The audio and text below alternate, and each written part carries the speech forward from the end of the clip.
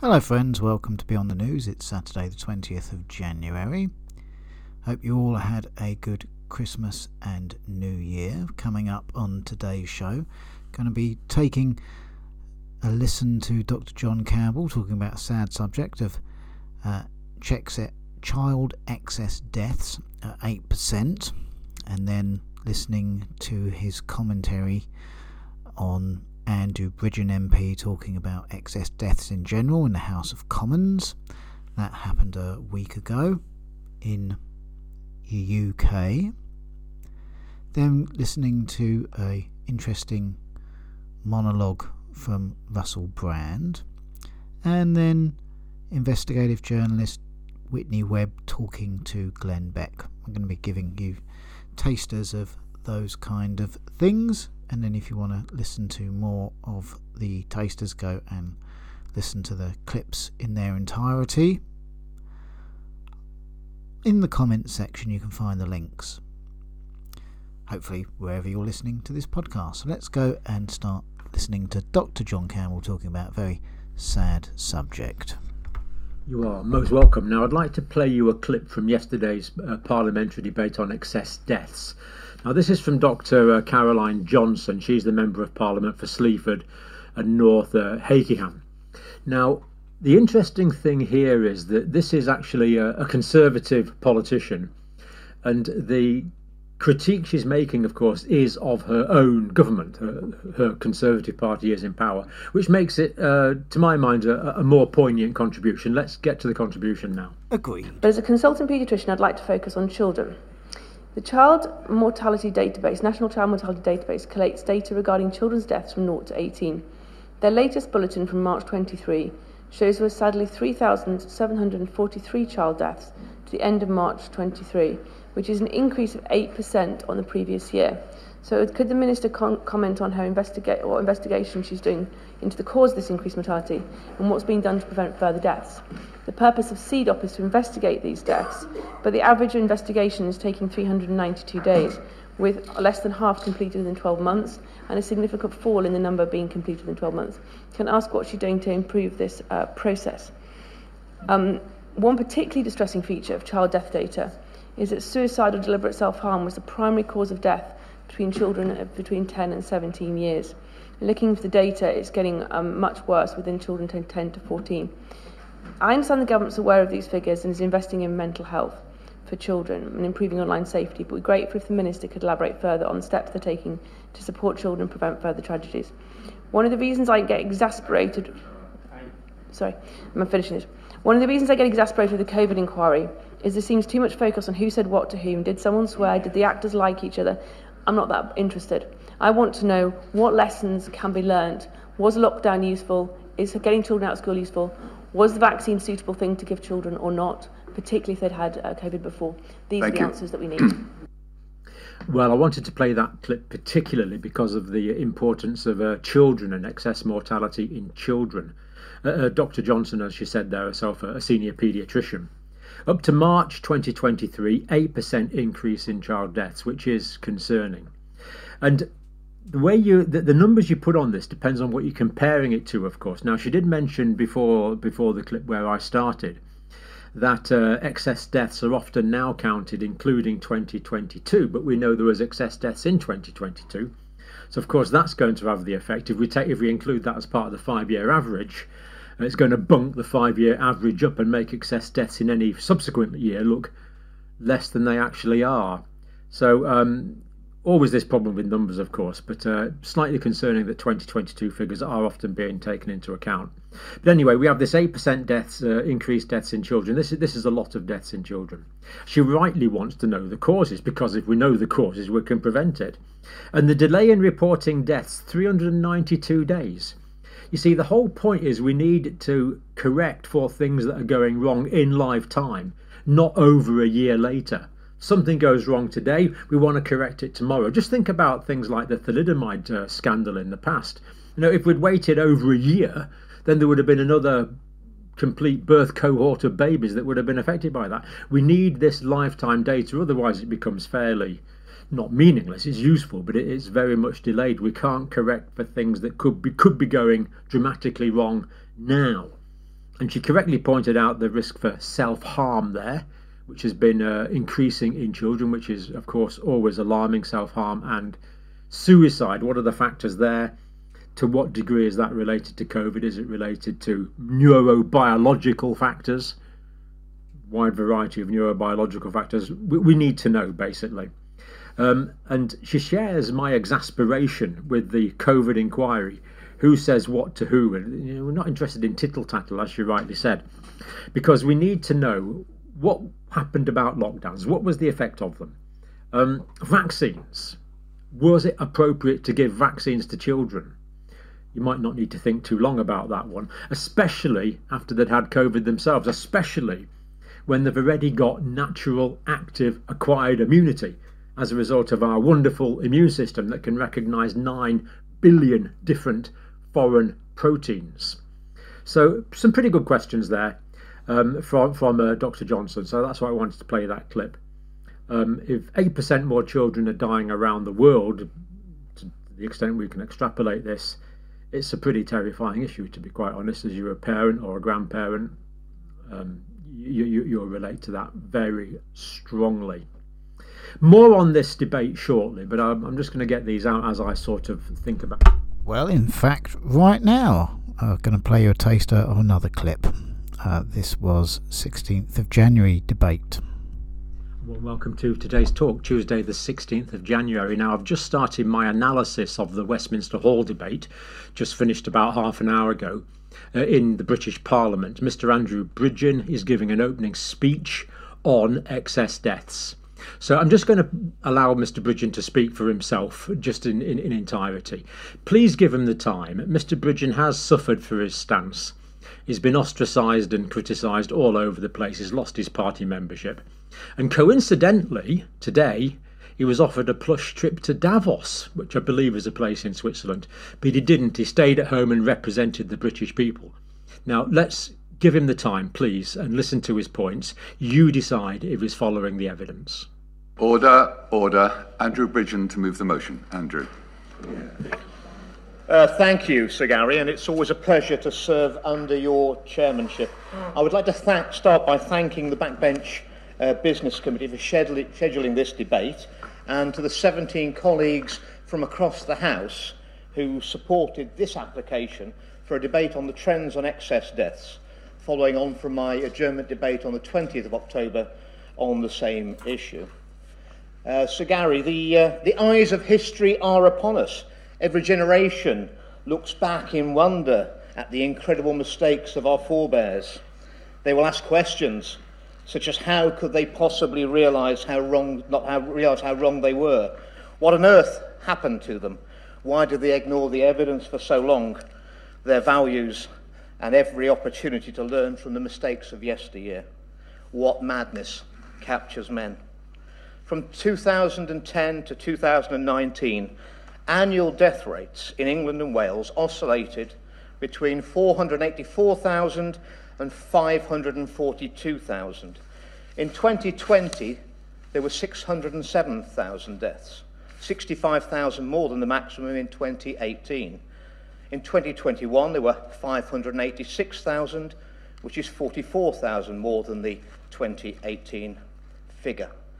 After such a rise, there should be a deficit, a significant deficit. In fact, because sadly, our most vulnerable and elderly, who might have lived a while longer, were taken from us early. But in 2022, there were 577,000 deaths in England and Wales, and in 2023, 581,000. A huge rise when in fact a significant deficit would and should be expected. The deficit, and then some, has been filled not with the extremely old and the extremely vulnerable, but with others, many, many others, who are often young or in the prime of their lives. You might want to ascribe the excess deaths in 2022 and 2023 to the virus, but that would be a mistake. That's not what their death certificates say, and moreover, there are far too many young people dying. Far from being below the recent rolling average, excess deaths in 2022 have been above, 6% above in fact. In 2023, when one might expect deaths to finally 4 below the average. The excess has also been 6% above. These numbers are higher in the younger age groups. No one with integrity can fail to be troubled by these figures. What actually is going on? And that's what we need this debate for today. It's a problem that affects us all. It affects every community in every constituency across the country. And I would like to thank all the honourable and right honourable members who've attended this debate today. And I think we need to thank the public for their interest, which has stirred the interest of colleagues. And I'm very encouraged by the turnout for today's debate, which is considerably better than we've seen in the past. Not everyone in this room will be comfortable with analysing scientific data and figures. That is not my position. I was fortunate enough to take a degree from Nottingham University in biological sciences many years ago, and I specialised in biochemistry, genetics, behaviour and virology. I'll give way on that. Yeah. It's a very important debate he's having. In 2022, we saw nearly as many excess deaths across the UK as during the Blitz. And in my own region of Yorkshire, every single year since the pandemic, we have had excess deaths. And my constituents are very concerned by this, but what they're also concerned about is almost a deafening silence from the NHS about what is causing this, why it's happening, and what they're doing to alleviate this. So I thank the honourable gentleman for bringing this very important debate today, and only by talking about it can we actually get to the root cause of what the issue is, because there clearly is an issue. Well, that's the whole point of a representative democracy. We're here to raise the issues on behalf of our constituents and to look after their best interests at all time. I thank the honourable gentleman for his attendance, but we had enough signatures for a 3-hour debate in the main chamber. We're actually giving a 90-minute debate in Westminster Hall, which I did mention to the chair of the Backbench Business Committee. I felt was a bit of an insult, given the gravity of the issue we're debating, to those who've lost loved ones over the last few years. And I'd also like to... I'll give way. I'm actually grateful to him for giving in. And he's right to point there is considerable concern about this issue. And due to that concern, does he agree with me that we should be using the most accurate data available and using a data set of the age standardised mortality rates, which takes into consideration growing population and an ageing population? Of course, we should be using the most accurate figures that we've got, and later on in the speech, in fact near the end, I'll be talking about the data that we really want, which could settle this matter once and for all beyond reasonable doubt. So I thank the public for their pressure and their interest in these statistics, and I thank the people who've attended today in person and the thousands and thousands who'll be watching on the television or online. There is a burning question, Sir Gary, at the heart of this debate. This is, after excess deaths, there should be a deficit. Where is that expected deficit? When will we have it? And worse, why is the deficit not being filled but significantly exceeded? And why are the institutions whose job it is to notice these matters, to record these matters, to publicise and call attention to these matters, why are they all apparently asleep at the wheel? And the second burning question, which I'll come to first, is why is no one listening to those raising the alarm? The research and analysis of 2 of Britain's most trusted doctors provides us with alarming clarity. Only this week, Sir Gary, the director of the Centre of Evidence-Based Medicine at the University of Oxford, Professor Carl Hennigan, reviewed the causes of excess deaths and concludes that they are predominantly related to cardiovascular disease. He told the Sunday Express newspaper, this cannot be explained by COVID, population growth, or an ageing population. Consultant cardiologist Dr. Aseem Malhotra, who is a world-leading expert in the causes of heart disease, also told TNT Radio yesterday that even though cardiovascular disease is multifactorial, the top of the list in the hierarchy of causes behind excess cardiac-related deaths has to be the experimental COVID mRNA vaccine until proven otherwise. And this is not speculative. No. I won't give way at this, but let me just finish this trial and I'll give way to the honourable gentleman. This is not speculative, but based on the highest level of data, which combines plausible biological mechanism, randomised controlled trials, high-quality observational data, pharmacovigilance data, autopsy data, and clinical data. And those who choose not to acknowledge these cold, hard facts, Mr. Sir Gary, are either unaware of the evidence, willfully blind, or lack a conscience. I'll give way to the honourable gentleman. I'm very grateful to the member for giving way, and I'm grateful for shining a spotlight on this important debate about excess deaths. But I'm just keen to understand the difference between correlation and causation, because there's a correlation between eating ice cream and sunburn, but we don't necessarily assume the two are together. Yeah. It could be sunny weather. The same goes for this case. Is it to do with the fact it's lockdown? Is it to do with late presentation, access to the NHS? These are the key bits to try and understand the causation and correlation, to understand why these numbers are so high. I agree with the honourable gentleman. He is a medical doctor, so he does have some knowledge, clearly. But correlation is not causation. But correlation is an alarm bell, Sir Gary. And alarm bells are going off all over the building, but no one wants to open the door and see if there's a fire. I believe that future generations will ridicule us for what we've just done in response to a seasonal airborne virus. We apparently lost our collective minds.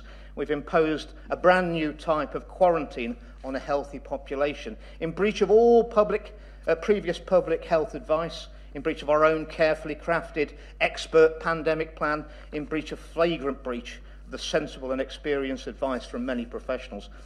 Those noble dissenters are being vindicated one by one, inevitably so, as the suppressed, shaming real-world evidence finally emerges.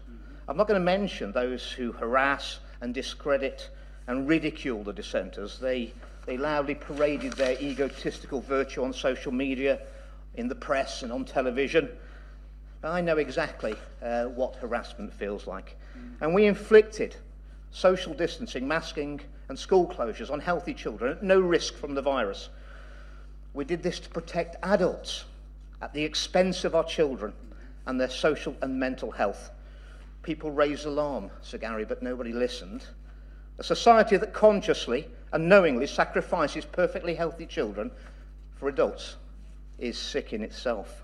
Our time, this time, will not be an era that's looked on well by future generations. That is going to be our legacy.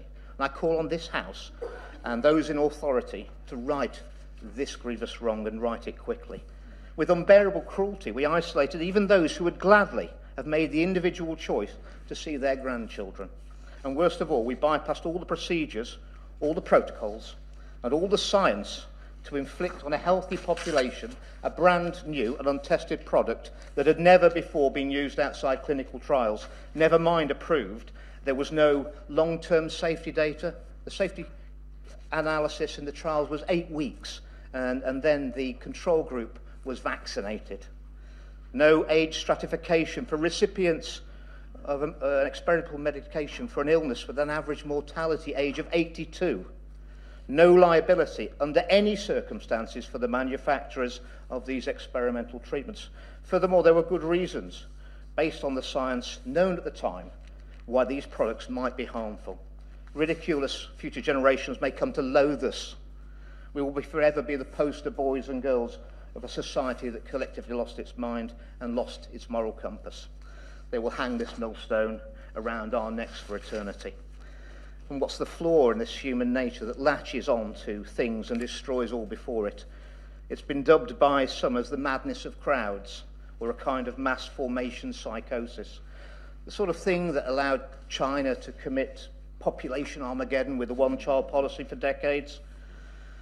The sort of thing that allowed us to have millions of cattle slaughtered during the apparent foot and mouth outbreak, where we persuaded not by the science, but by plausible patter of provable idiots like Professor Neil Ferguson. Yes, the very same. His advice led to the bankruptcy, the immiserization and the utter despair of countless farmers forced to destroy their own livelihoods in a futile attempt to prevent the spread of an airborne virus, a virus that had already managed to pass in the air all the way from France to the Isle of Wight. So how many times must the so-called experts be caught literally with their pants down as their models fail yet again? How long must we be subjected to debunked drivel being dumped in our political discourse? How long must decision makers deal with discredited modelling and moribund and captured institutions? And why will no one listen to reason when they've been proven wrong so many times? And there are plenty of other examples in medicine, from bloodletting with leeches to pointless lobotomies to not washing hands between the mortuary and the labour ward. Doctors and scientists are far from immune to groupthink. and the current batch are living proof. I'll give way on that point. To the Honourable Gentleman, and this will not be the first, or I suspect the last government in history not to follow the evidence when it comes to difficulty. But when governments make mistakes and protect themselves and don't look at the evidence, we as a democratic society should expect there to be an inquiry that establishes what has happened and what should have happened and what should happen in the future.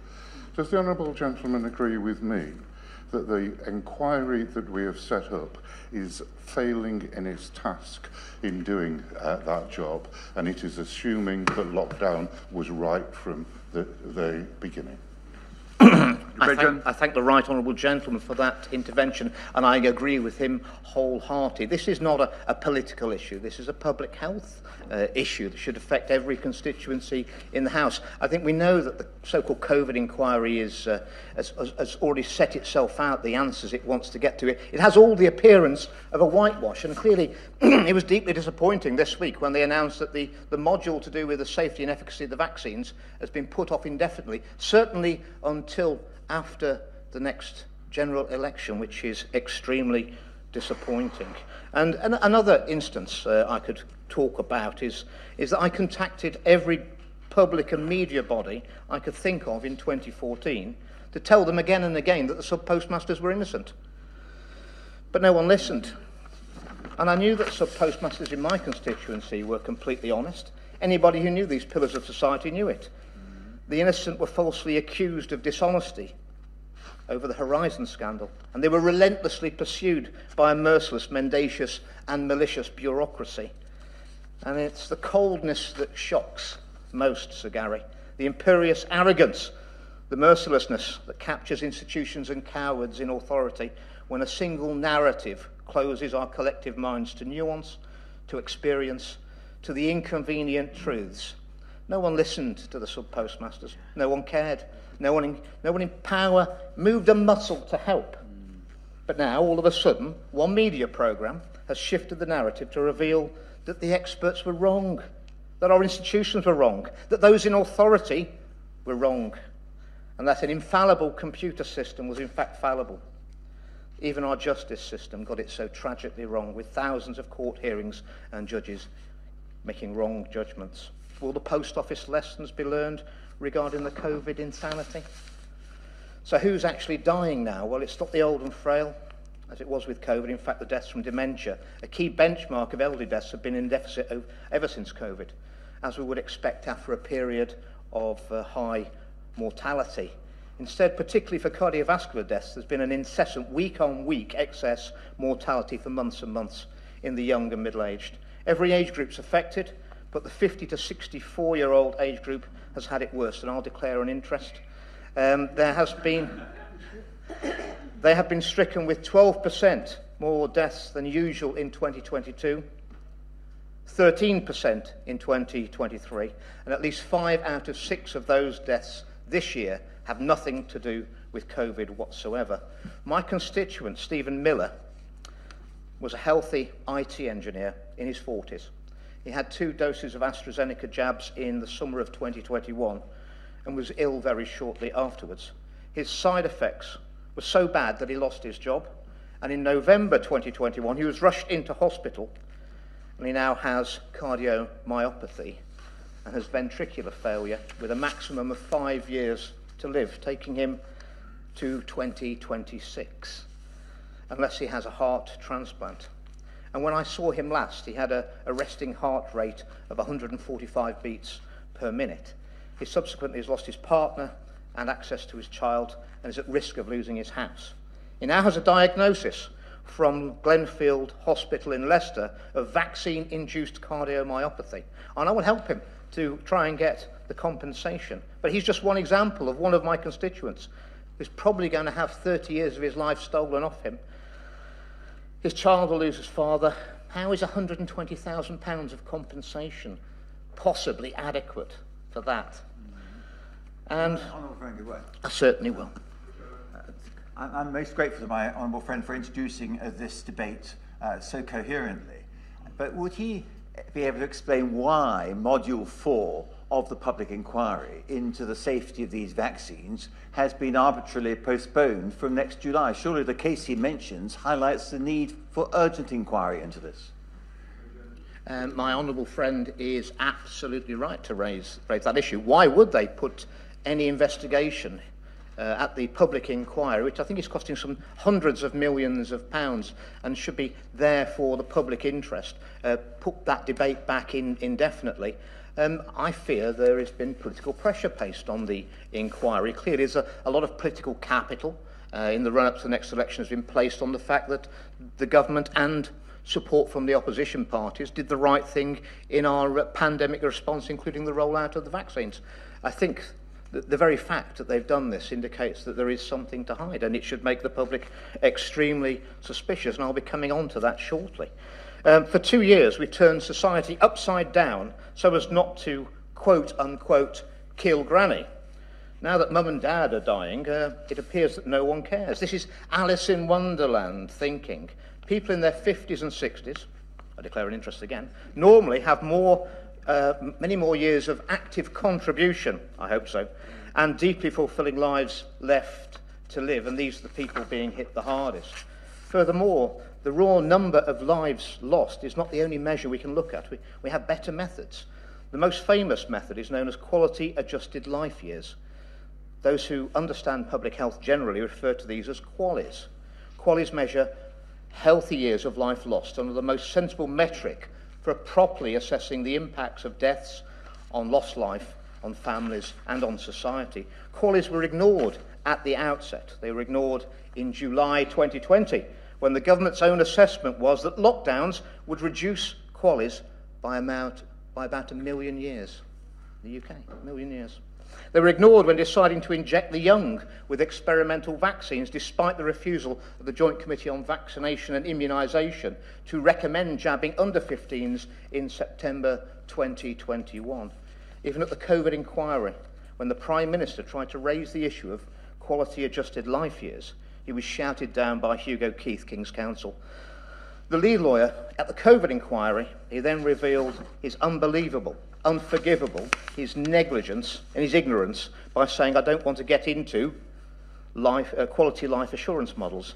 This, I repeat, is the most senior lawyer at the so-called COVID inquiry. So when I say future generations will ridicule us, it's not hard to see reasons why. The pandemic, a term which some of our best academics from around the globe questioned from the outset, in published and peer-reviewed papers, is over.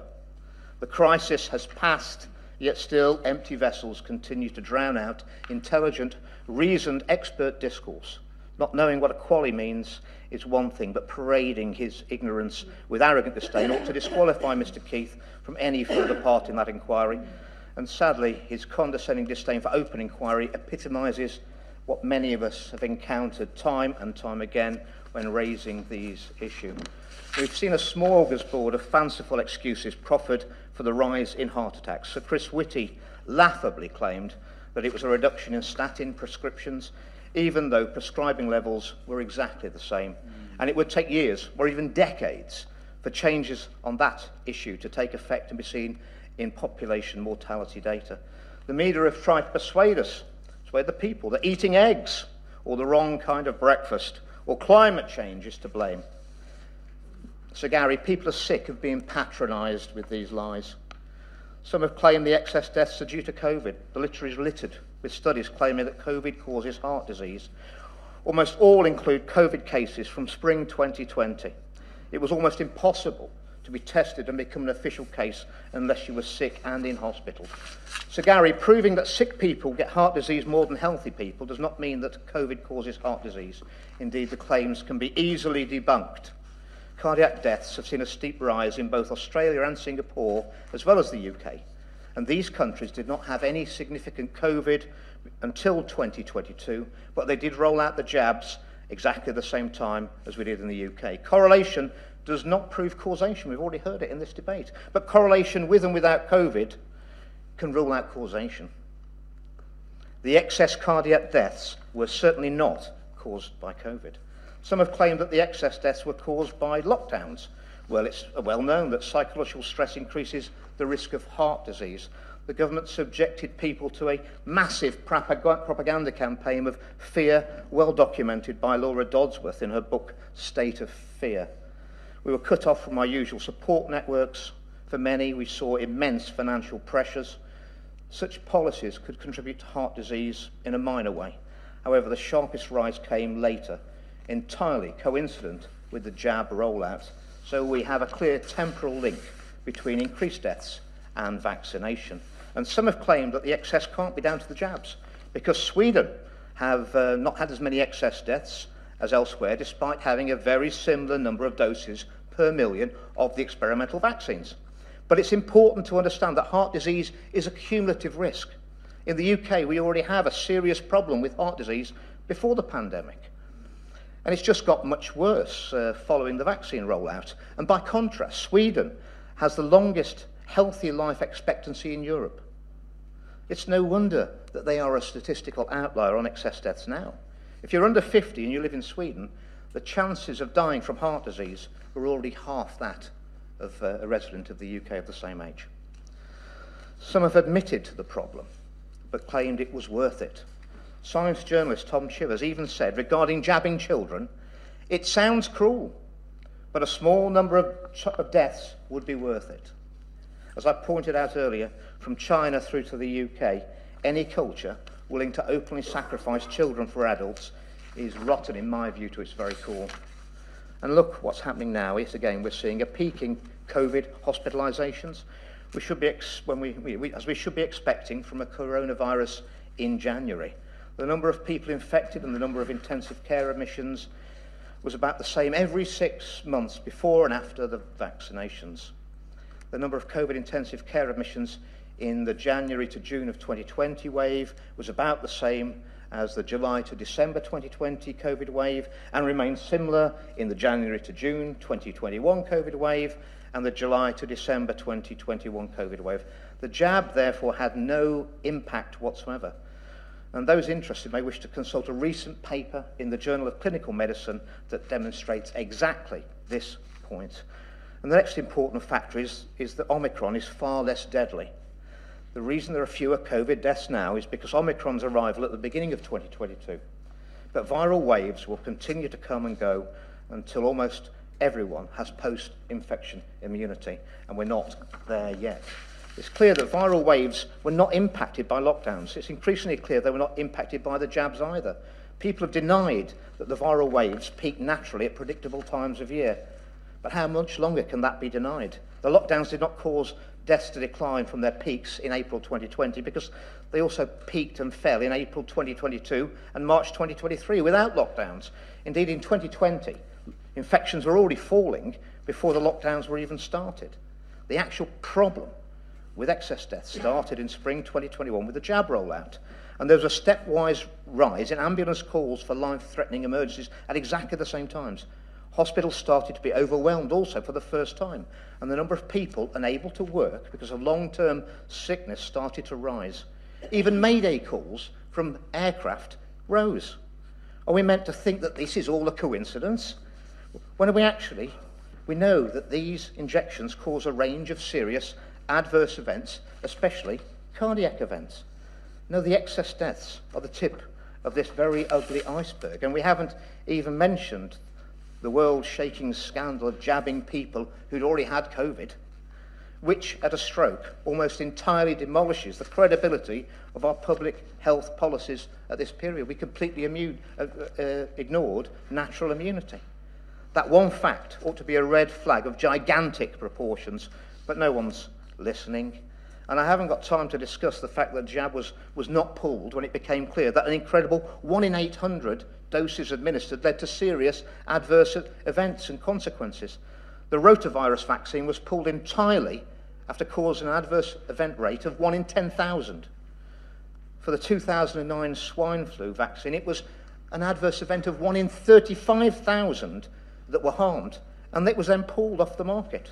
The COVID jab is still being pushed, and it's seriously harming people, inevitably at a rate much higher than 1 in 800, because most people are being exposed to multiple doses of the vaccine with the same risk, adverse event risk, at each dose.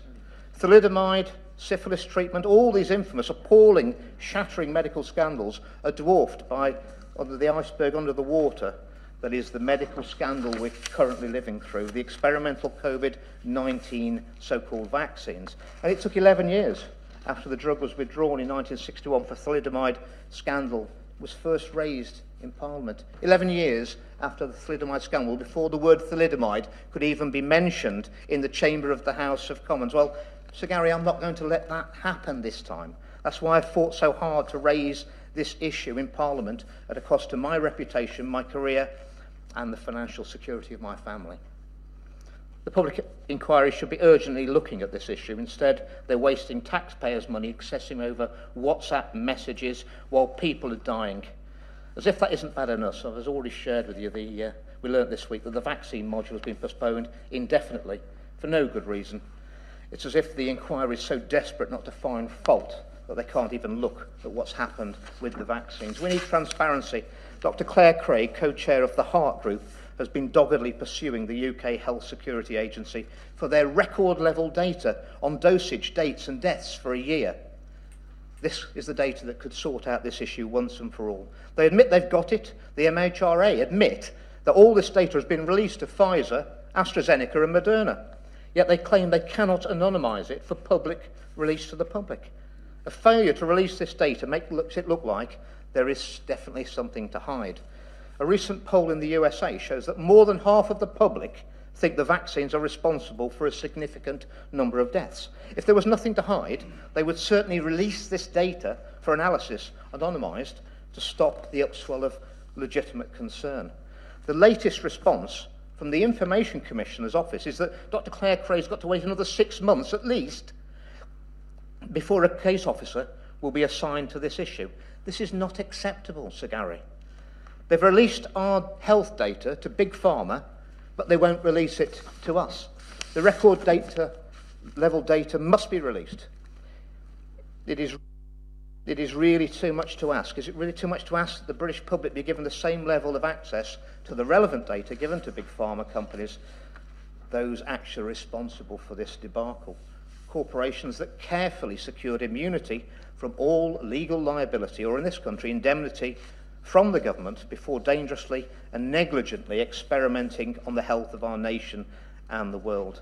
We're witnesses to the greatest medical scandal in living memory, the consequential fallout in trust, public opinion, and public confidence is only just beginning. Continued attempts to shut down debate, flatten dissent, and obstruct independent analysis can only delay the eventual collective shame. It's going to be a reckoning, and we're going to have to try and rebuild trust in our health services, in our media, and in our politics. And we haven't even started on that journey. So, Gary, before I was expelled from the Conservative Party for voicing my concerns over these experimental vaccines and the harms that I believe they cause, I met with a senior member of the party who, after listening to my concerns about the vaccines and NG163, the midazolam and morphine scandal, told me quite calmly, Andrew, there is currently no political appetite for your views on the vaccines. There may well be in 20 years' time, and you're probably going to be proven right. But in the meantime, you need to bear in mind you're taking on the most powerful vested interest in the world with all the personal risk for you that will entail. So, Gary, I refuse to bow to that threat. And as they say, the rest is history. People have alleged that I'm spouting conspiracy theories. Well, I think it is a conspiracy. It's a conspiracy against the science. It's a conspiracy of silence. And, Sir Gary, it's a conspiracy against the people. And I will have none of it. Wow. And, well, clearly a lot more to come on that. I'm not going to comment on individual points now. We are going to be analysing this in some detail, and we will be thinking about the responses from some of the other members of Parliament present. But for now, we'll just put this out there. This is live on the day. So for now, thank you very much, Mr. Andrew Bridgen, Member of Parliament in the United Kingdom.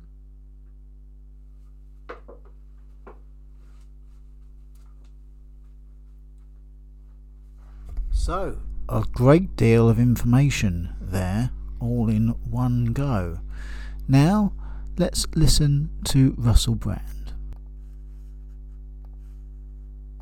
Brett Weinstein has told Tucker that an alarming number of people may have died as a result of the COVID vaccine. Meanwhile, Albert Bourla's made a $43 billion bet that turbo cancers are going to be on the rise. A cynical person might seek to make a connection between these two alarming facts about Pfizer, but I'd never do that. Hello there, you Awakening Wonders. Thanks for joining us on our voyage to truth and freedom. Remember, we stream every day and we have a supporters movement that we would love you to belong to. There's a link in the description telling you how you can participate in our movement and potentially avert the kind of global peculiarities that we're addressing right now. You will have seen perhaps Brett Weinstein on Tucker talking about how many people potentially died as a result of recent medical interventionism during the pandemic period. Indeed, we reported on that data capture from New Zealand that revealed that the figures could be as high as 17 million. Now, these are purely speculative figures at this stage, and I wouldn't like to posit anything other than that. But certainly we know that adverse events are extremely high. Certainly we know that reporting has been deliberately obfuscating and confusing around this matter. One thing that's for sure is that Pfizer and their CEO, Albert Bourla, are pretty confident that there's going to be a turbo cancer explosion all around the world. And guess what? There has been recently, and this is a fact, an extraordinary and unprecedented rise of cancer in young people. And scientists are baffled as to what could be causing it. I wonder if it's comparable to the recent rise in heart disease around the world. Now, if you want to see us speaking about this more plainly, join our movement, details below. But let's get into this story now. First of all, by looking at Brett Weinstein talking to Tucker. Then we're going to look at Bourla betting that turbo cancers are going to explode around the world. And you know, when Bourla makes a moonshot, Bourla hits the moon. He's like some sort of Bond villain. When that guy says, I'm going to hit the moon, there's going to be some new craters up there. So let's watch out for that. We'll also be looking at this extraordinary rise in cancer in young people and seeing if there's any connection between that. And, I don't know, would you become more suspicious if you found out, for example, that the makers of mRNA vaccines had indemnity from legal prosecution? That would be an interesting piece of evidence as well, wouldn't it? First of all, let's start with Brett Weinstein talking to Tucker about the potential number of deaths from recent medical interventions. I was recently at a conference in Romania on the COVID crisis, and so there was a lot of work trying to unpack what we actually understand. And I love Brett Weinstein. He always looks a little bit down, doesn't he? Like, I feel like Brett Weinstein, even if he was giving you a birthday gift, he would still be a bit down. Heather and I have bought you this book talk, and you probably don't want it. Listen, I'll throw it in the bin. No, I like it. No, it's not good enough. I'm sorry, I shouldn't have done it. I saw a credible estimate of something like 17 million deaths globally from this technology. So 17 million deaths from the COVID vax? Those figures line up with what Steve Kirsch said when he was on our show pertaining to the New Zealand data breach, which obviously the legacy media are not reporting on. And as a side note, Tucker's done his hair slightly differently. Well, when you scale up to billions, it's not hard to reach a number like that with a technology this dangerous. People's willingness to accept the erosion of their rights because of a public health emergency has allowed this tyranny to use it as a Trojan horse.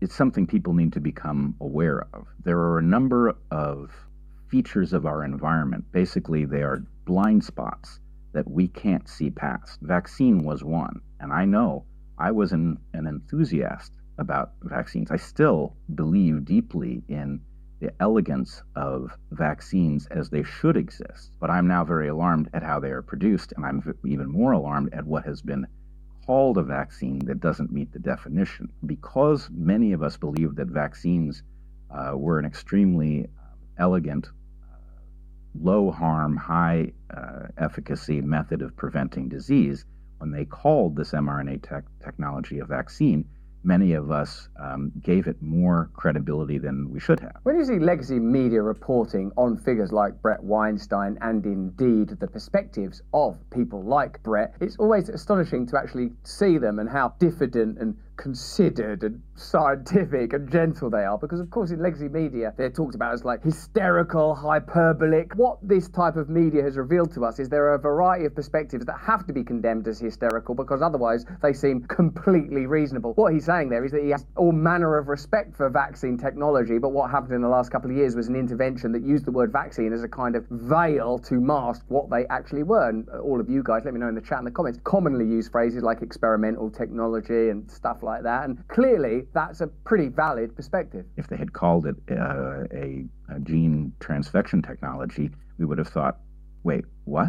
You know, that sounds highly novel and it sounds dangerous, and how much do we know about the long-term implications? Also, we know that there was so much marketing pumped into vaccines. You saw all of the musical numbers, the government campaigns. They didn't just plainly and pragmatically say, listen, this is a new technology that we have, give it a whirl. It was extraordinary, bombastic, distracting. In fact, all of the evangelism, hysteria and zeal exists on the apparently rational side of the argument, where the counter-narratives, those that are inquiring, those that might refer to ourselves as the resistance, are a variety of characters, but many of them involve highly rational, quite calm individuals like Brett there. But because they called it a vaccine, people were much more willing to accept it. But before we get into Albert Bourla's new moonshot, turbo cancers, here at last. Let's first examine whether or not pharmaceutical companies are opportunistic and would see crises as a great chance to make money, explore new techniques, or even create market conditions that would otherwise be inconceivable. Ultimately, the mRNA vaccines are an example for that cell and gene therapy. I always like to say,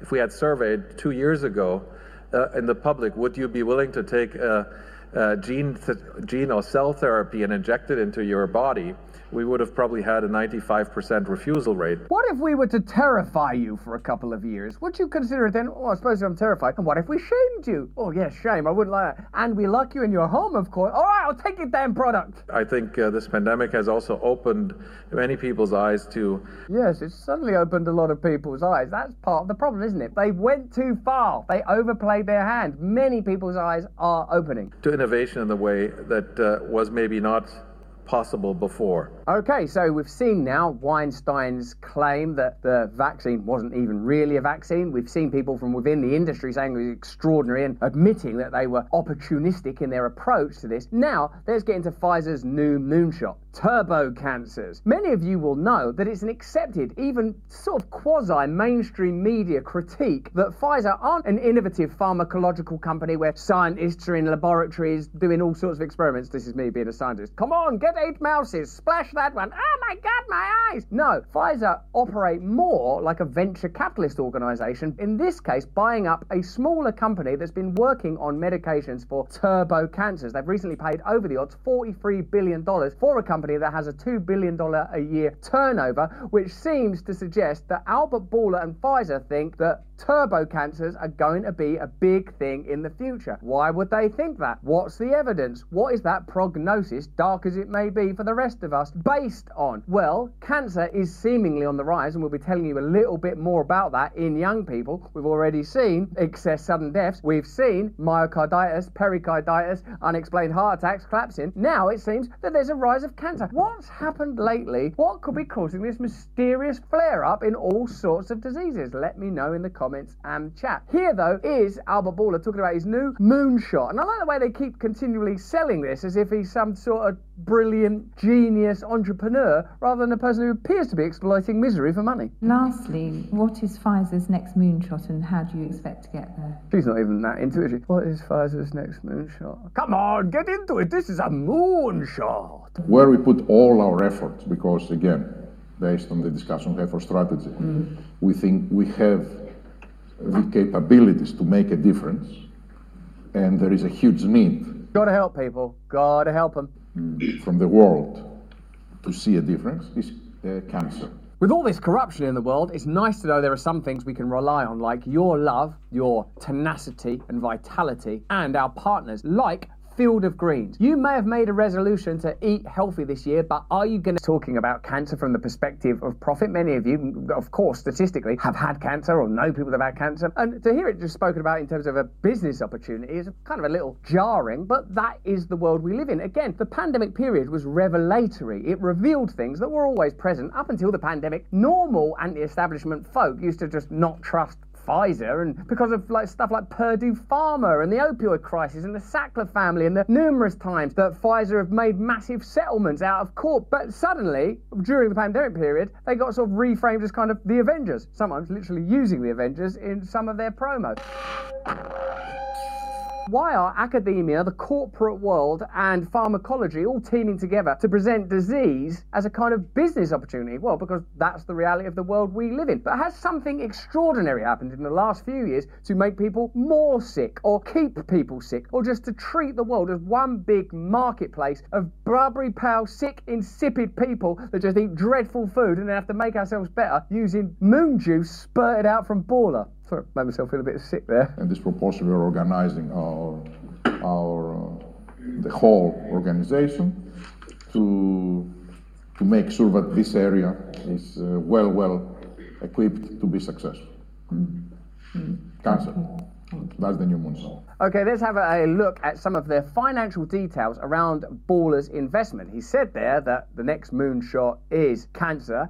Let's have a look at where Pfizer have put their money where your cancer is. Pfizer has stunned the medical world, completing the $43 billion acquisition of Seagen, a small drug company that treats turbo cancers and barely makes $2 billion per year. We're struggling to get by, sir, on barely $2 billion a year. What day is it? It's Christmas Day, of course. Sir, run down there and get me your finest goose and some drugs for turbo cancers. They're going to be big this year. The acquisition means Pfizer becomes the largest oncology company in the world, capable of treating most turbo cancers. Are we all going to be getting turbo cancer? Do not leave your home for 6 months. Otherwise, you will get turbo cancer. Wear a mask, put on a hat, shut your mouth. Otherwise, it's turbo cancer for you. Merry Christmas. However, the nature of the acquisition has left many people scratching their heads. Probably one of the symptoms of turbo cancer. Why would Pfizer, flush with the enormous profits it has reaped through its mRNA vaccine, Brett Weinstein would say it shouldn't be called a vaccine, overpay $43 billion for a small cancer drug company? Pfizer does not need the cash. It will also issue $31 billion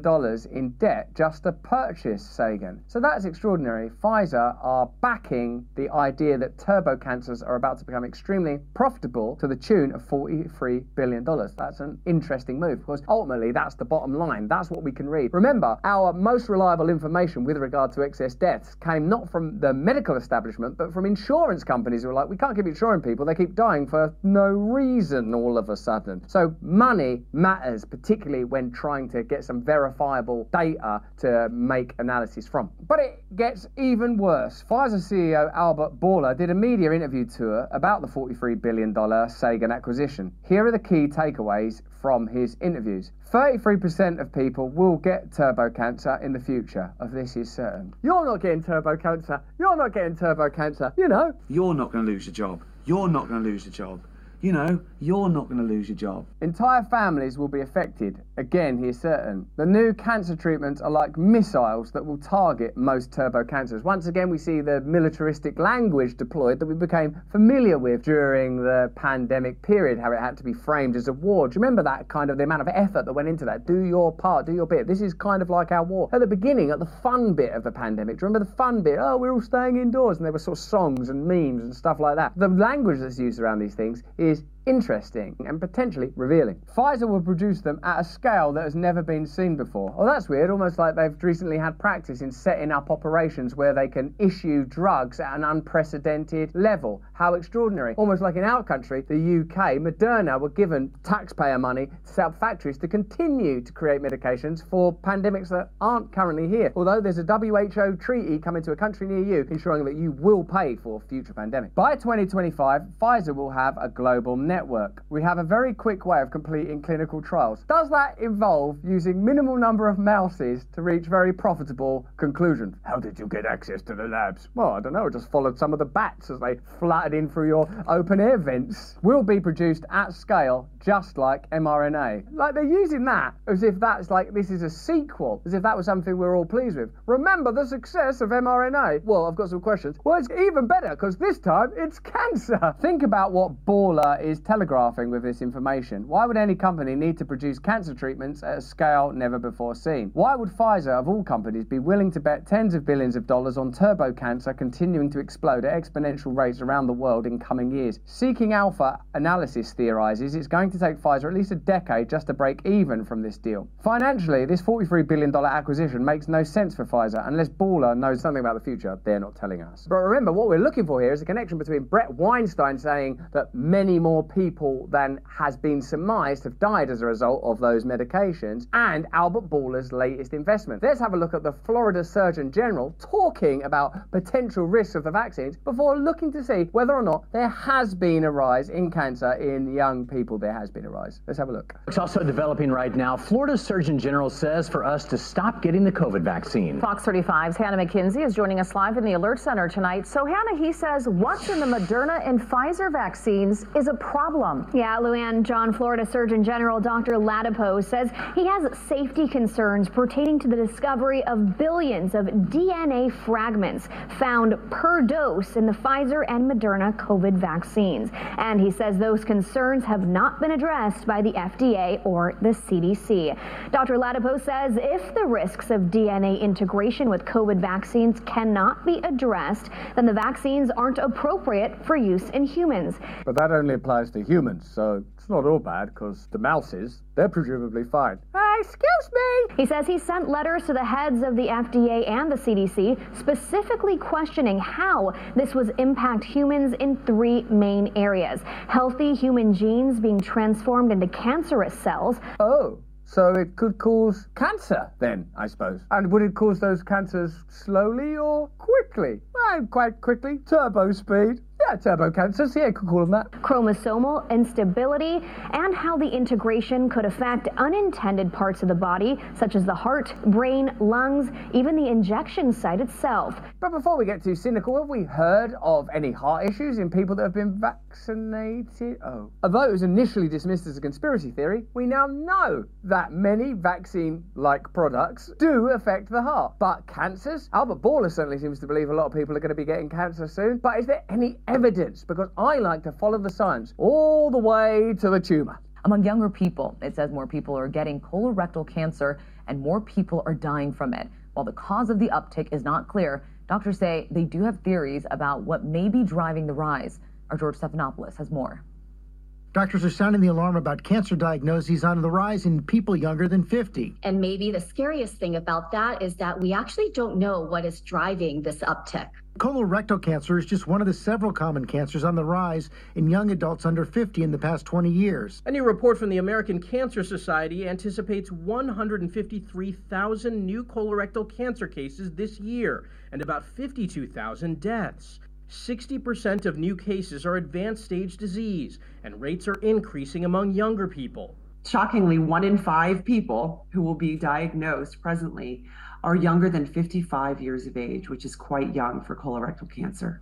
Doctors aren't sure what's driving that trend, but say more than half of colorectal cancers are attributed to factors under your control, like diet, exercise, and smoking. It's your fault that you got cancer, and if Albert Bourla makes some money out of that, that's none of your business. Although you did fund the research and development for many of the products that have made Pfizer so rich in the first place. It's your fault. So there you have it, a story in which it becomes clear that more people appear to have died than is being publicly acknowledged as a result of medical administrations in the last couple of years. Information that is suppressed about myocarditis, pericarditis, and other heart conditions is now entering the mainstream. We are seeing Albert Bourla and Pfizer investing heavily in turbo cancers, and elsewhere we're seeing cancer on the rise. A cynical, skeptical, analytical, and discerning person might think that there's some connection between all all these phenomena. A drug that was introduced to the marketplace without significant or even sufficient trialing has potential side effects that we're still learning about. I don't make any hysterical assumptions or random or ridiculous connections, but it seems to me the way that this has been handled, the way this has been reported on, the way that information has been controlled, repressed, obfuscated, diluted, misrepresented, it seems to me that all of us would do well to remain very, very discerning, awake and aware when it comes to the business dealings of pharmaceutical giants globally. If Albert Bourla thinks that turbo cancers are going to be on the rise and cancer more generally is on the rise in young people, I think it's appropriate to stay awake and alert and be very, very careful what medications you take, because some of the consequences and side effects could be literally fatal. But that's just what I think. Why don't you let me know what you think in the comments? So, thanks very much for joining us here on Beyond the News, and as ever, I don't do personalities, so I'm not interested in what Russell Brand has or hasn't done at this stage, just in the court of public opinion, but is what he says correct? Thanks very much for joining us here today on Beyond the News.